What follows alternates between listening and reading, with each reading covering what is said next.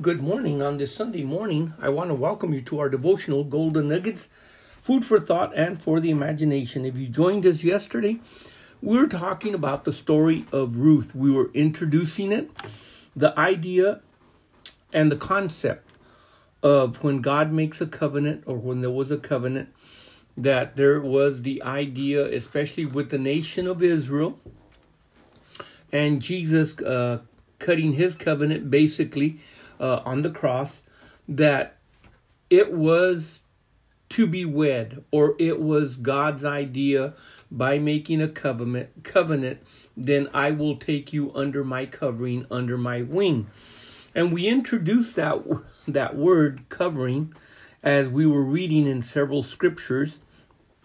And I made the comment, if you ever have the chance, read the entire 16th chapter of the book of Ezekiel. God outlines it so beautifully, talking about how from the very inception of when he loved Israel and he took them out of Egypt, and basically how he brought them out with gold and silver, how he healed them, how they had clothing, how he provided everything for them, only to have the nation turn right around and use the things that God gave them as instruments to worship or make other false gods. God was very displeased with them, and in the whole process, he makes these comments of bill of divorcement, you have played the harlot. Now, the reason we're mentioning all of this is because at the Feast of Pentecost and at the Feast of Weeks, Old Testament language, Feast of Pentecost or Pentecost, New Testament language, basically that is when God made a covenant with Israel, when there was the giving of the law, the Torah. God makes that same covenant through Jesus Christ in the giving of the Holy Spirit.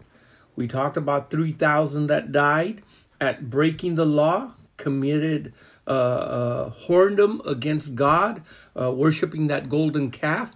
And then we have also 3,000 that are actually saved and delivered. They're born again. The repetition of these cycles of that which has been will be again. And God's purpose in every single time, in every single season, everything that God has and means something. He is bringing about his perfect plan to fruition, and he plans to accomplish what he began when he created man.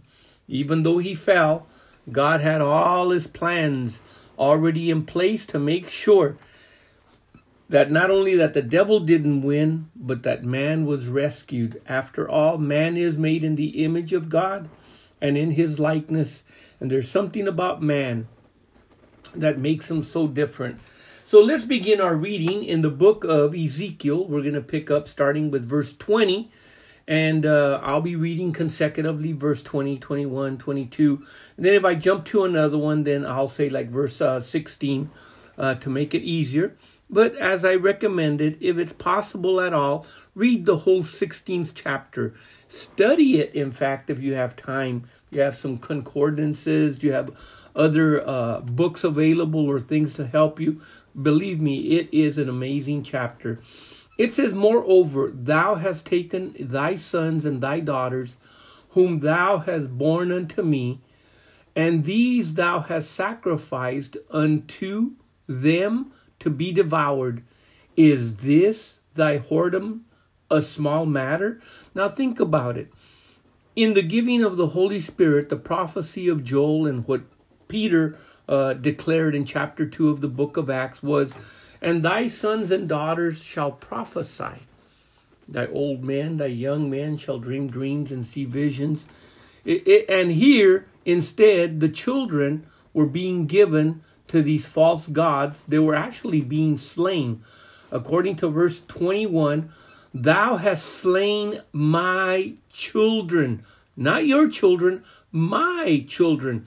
and delivered them to cause them to pass through the fire for them. Verse 22, and in all thine abominations and thy whoredoms, thou hast remembered the days of thy youth, when thou hast not remembered the days of thy youth, when thou was naked and bare, and was polluted in thy blood. And it is so easy to forget. That's why the scripture says in Psalm 103, bless the Lord, O my soul, and all that is within me, and forget not. Forget not. That it's so easy to forget. Paul in the epistles would say, I put you in remembrance. I put you to remembrance. In other words, remember these things. The only things that we're supposed to forget, it says, forgetting those things that are behind, that which is in the past, learning from it, but forgetting about it. Then it says in verse number 32, but as a wife that committeth adultery, which taketh strangers instead of her husband, verse 33, they give gifts to all whores, but thou giveth gifts to all thy lovers. Thou hireth them, that they may come unto thee on every side for thy whoredoms. In other words, God was telling them, you're going against even that which man that is not saved, or those that are walking contrary to me, not even they do that.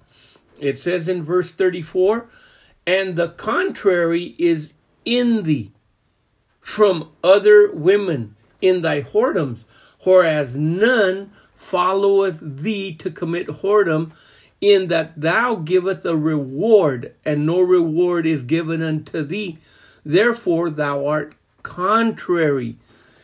In Isaiah, in chapter 1, verse 21, now it talks about not the nation, but the city of Jerusalem.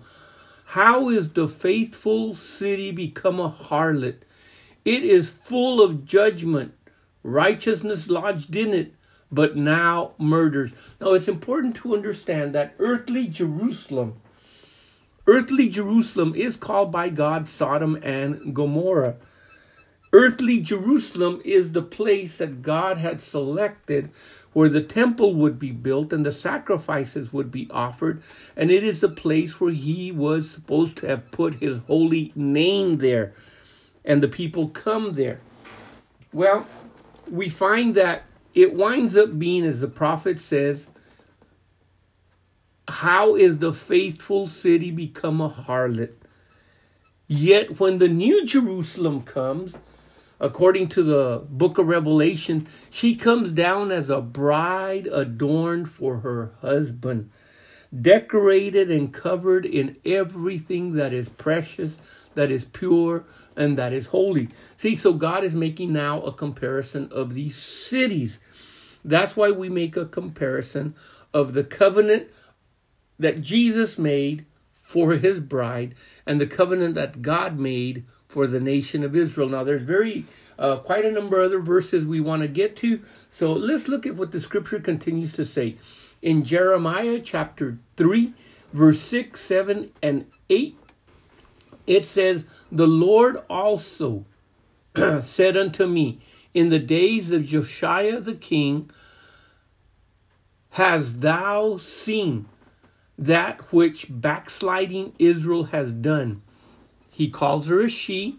She is gone up to every high mountain and under every green tree, and there has played the harlot. What God is simply saying is, you've gone to worship other gods. You've gone and offered to them the things that I have provided for you. You have taken that which is mine and you have made idols and then bowed down to worship them. So God was literally saying, because of this that you are doing, the high places and the green trees, these were the places where they worshipped in the high mountains. It says, you have played the harlot. Verse 7, and I said, after she had done all these things, turn thou unto me. God still is merciful and faithful, but she returned not. And her treacherous sister Judah saw it. Verse number 8, And I saw when all the causes whereby Israel committed adultery, I put her away and given her a bill of divorce. Yet her treacherous sister Judah feared not, but went and played the harlot also. By the time we get to the book of Revelation, all those that have claimed to be religious, all those that were or turned to be backsliding Christians, all of those that were never truly in, but yet played the part, by that time we have the harlot declared, the bride technically of the Antichrist, which he slays, and then we have the bride of Christ, which is in heaven. See, she rides upon the back of the beast, the religious and political systems in union, but not so with Christ. The church is faithful, and that's why he's coming for a bride without spot, without blemish, without wrinkle. So it says in Revelation 17, verse 1 and 2, and there came one of the seven angels which had the seven vials and talked with me, saying unto me, come hither, and I will show thee the judgment of the great whore that sitteth upon the many waters, with whom the kings of the earth have committed fornication. So we know it's not talking about one individual, but it's talking about a system of people, a system that has been ruling and reigning for a long time. It says, and the inhabitants of the earth have been drunk with the wine of her fornication. And usually when we relate wine in the Bible as its symbolism, it would be like the Spirit. In other words, you have been drunk with the spirit of her fornication, just like when we partake of the wine and the cup. It's like we're partaking of the Spirit, we're partaking of the life, we're partaking of that which Jesus has for us as a body. In Revelation 17:18, and the woman which thou sawest is that great city which reigneth over the kings of the earth. Then it says in Revelation, in the book of Jeremiah, chapter 3, verse 14, turn, O backsliding children, saith the Lord, for I am married unto you. This was when he was talking to them. He says, I will take one of a city and two of a family, and I will bring you to Zion. Verse 15. And I will give you pastors according to my heart, which shall feed you with knowledge and understanding. Jeremiah 3:19. But I said, how shall I put thee among the children, and give thee a pleasant land, and a goodly heritage of the host of the nations? And I said, thou shalt call me Father, and shall not turn away from me. And that is what Jesus did when he came. He introduced us to the Father. If you've seen me, Philip, you have seen the Father. So we find in the book of Luke chapter 11 verse 2, it says, and he said unto them, when you pray, say, Our Father, which art in heaven, holy is your name. Your kingdom come, your will be done on earth as it is in heaven. And then Jesus said in the book of John, in chapter 17, verse 6, I have manifested thy name unto the men which thou gavest me out of the world. Thine the word thou gavest them unto me, they have kept thy word. And in John 14, if you have known me, then you should have known my Father also. And from henceforth you will know him and have seen him. And in John chapter 14, verse 9, we had just read verse 7, Jesus said unto them, I have been so long a time with you, and yet thou hast not known me, Philip? And he that has seen me has seen the Father. How sayest thou then, showeth the Father? Verse 10, believest not thou that I am in the Father, and the Father is in me? The words which I speak unto you, I speak not of myself, but my Father that dwelleth in me, he does the works. And then in Isaiah 54:5, and this is what we'll pick up on Monday, it says, for thy maker is thy husband, talking to Israel. The Lord of hosts is his name, and Redeemer and Holy One of Israel, the God of the whole earth, shall he be called. What an awesome way to introduce himself. Well, we'll pick up there tomorrow with the Lord's help. On Monday morning, be ready for us to continue.